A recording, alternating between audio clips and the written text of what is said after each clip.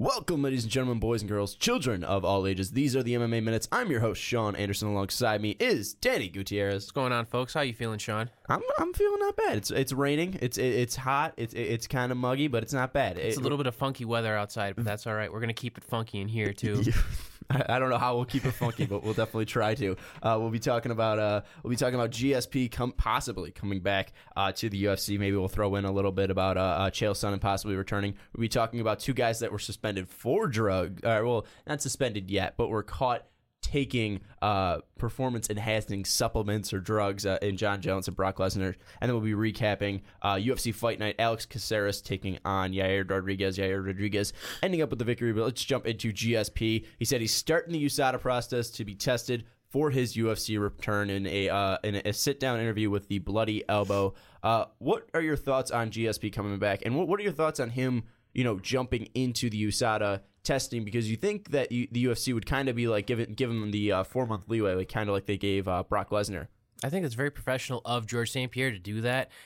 It shows that he really wants to get back into competition, and I think he really wants to prove to the UFC and to Dana White that he can still compete in the top. Feels like he can still compete at the top of the welterweight division.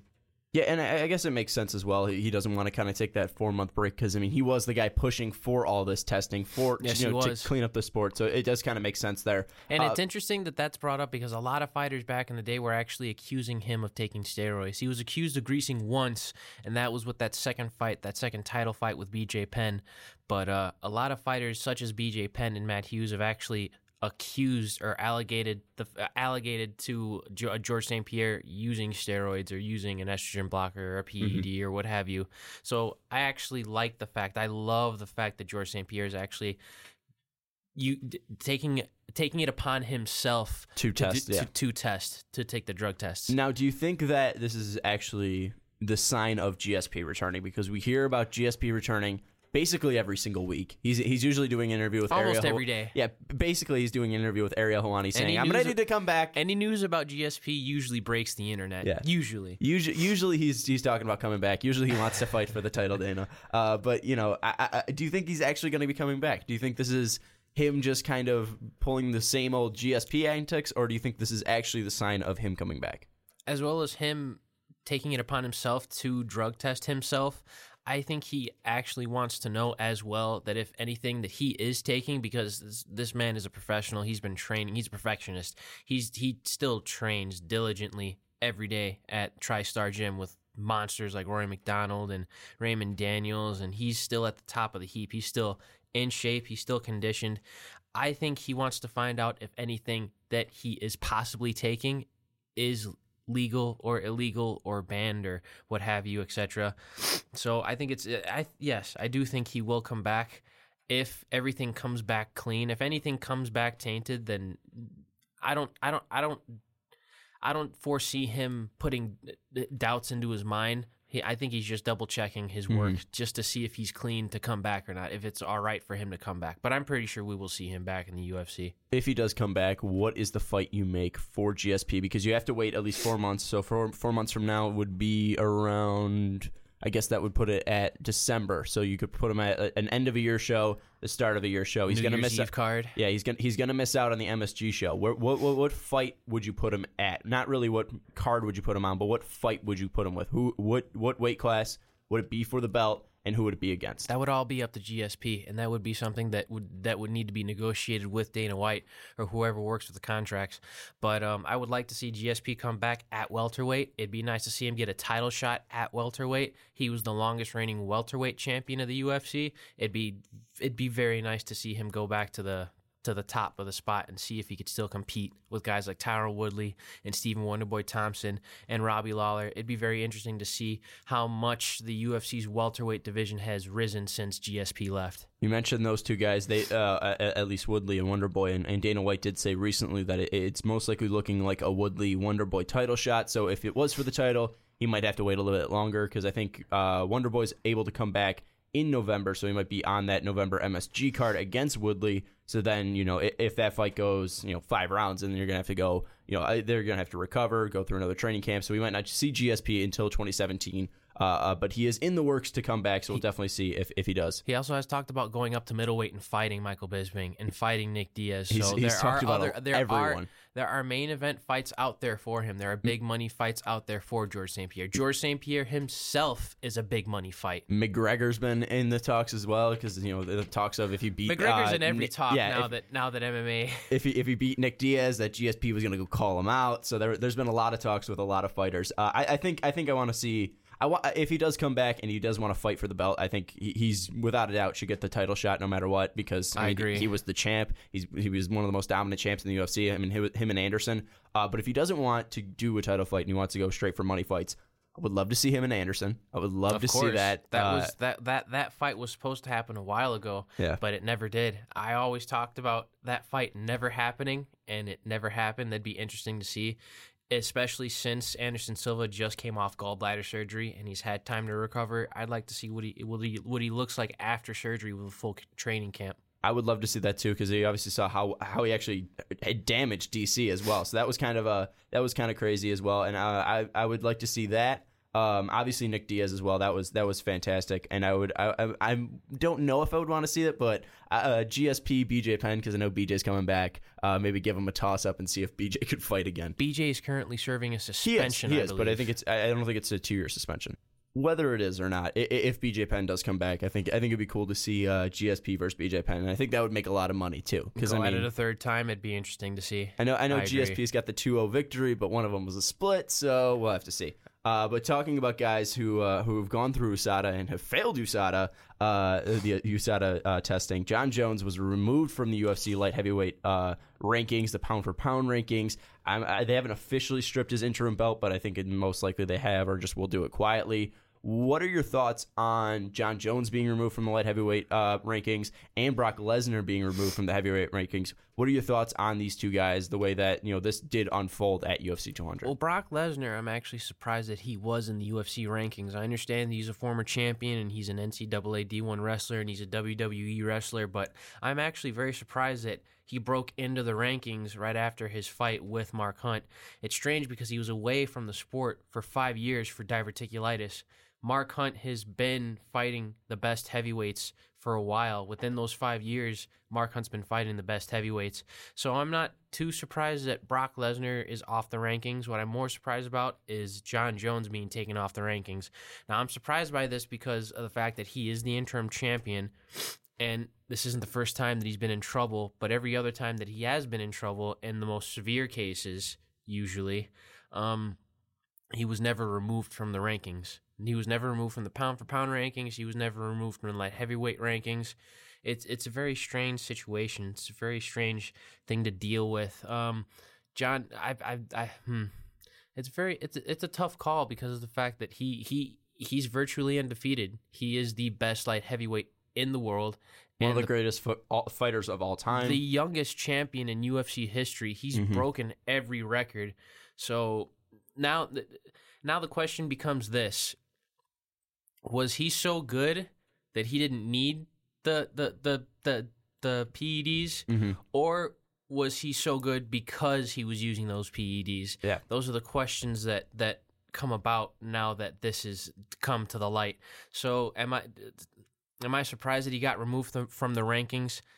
Not really, but at the same time, I am actually kind of surprised that it took this long. I feel like if a suspension or a fine or a punishment, if one were to be made, I think it should have been made or could have been made earlier. Yeah, I'm just surprised nothing's come out yet. Yeah, I'm surprised there's been no news from the UFC, no news from John Jones's camp. We actually aren't. I don't think there's actually been an official release on what he was taking. I think that they just, there was just rumors and reports. It was alleged that estrogen blockers from Chael Sonnen. Chael P. Sonnen, the American Gangsters, reported that John Jones had tested positive for estrogen blockers. Yeah, and I think it was two different kinds of estrogen blockers as well. So I'm not that shocked that he was removed, because obviously if he is going to get suspended, he's going to get suspended for 2 years. So I mean, it's going to be an inactive fighter on the light heavyweight rankings, and light heavyweight's in such a flux right now. I mean, it really is. He basically cleared out the division by himself. You got a top including the champion that he's beaten.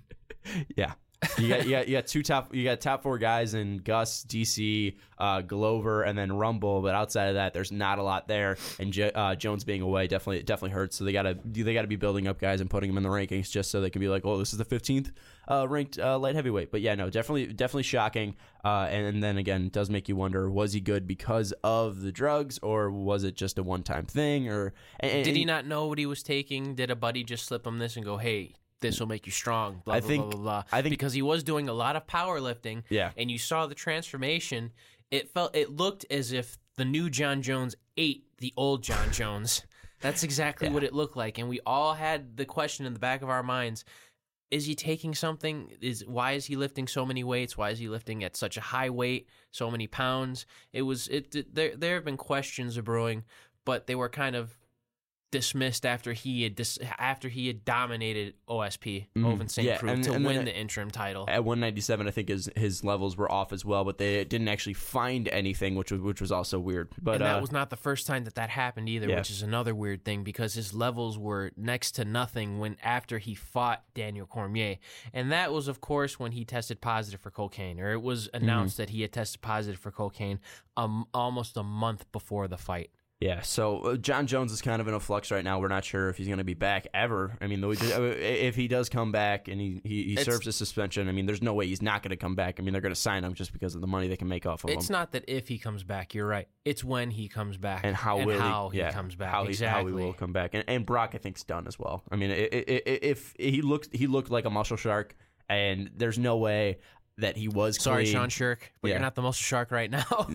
I think Brock could eat Sean Shirk, but it was just it wasn't really surprising that he popped. It was just that makes sense, but it wasn't you were rooting that he didn't, but you weren't shocked at all. It was an unfortunate turn of events that he had popped, but like you said, it's no surprise. Yeah, basically, I would steal the Nick Diaz quote of "I'm not surprised." I'm not surprised, but I can't say the other word he dropped in there, and that's okay. Yes, but that is okay. But let's move on to recapping UFC Fight Night: Caceres versus Rodriguez. We split 1-1. I picked Cummings over Ponzinibbio. You picked Ponzinibbio over Cummings. You won that one, but then I picked Leites over Camozzi. I did pick Chris Camozzi. I thought his boxing would get it done. I thought he'd use his footwork and stay on the outside with his range, but Thales Leites has that great equalizer, that Brazilian Jiu-Jitsu black belt. He put the pressure on him, pushed him up against the cage, suffocated him for 3 rounds, and then in the 3rd round, he choked him out. It was a masterful performance by Thales Leites. Just like Michael Bisping said. I mean, he was on a 2-loss win streak, but one of them was to the champ, and the other one was to Gegard Mousasi. So, I mean, it wasn't like Leites was losing to chumps out there.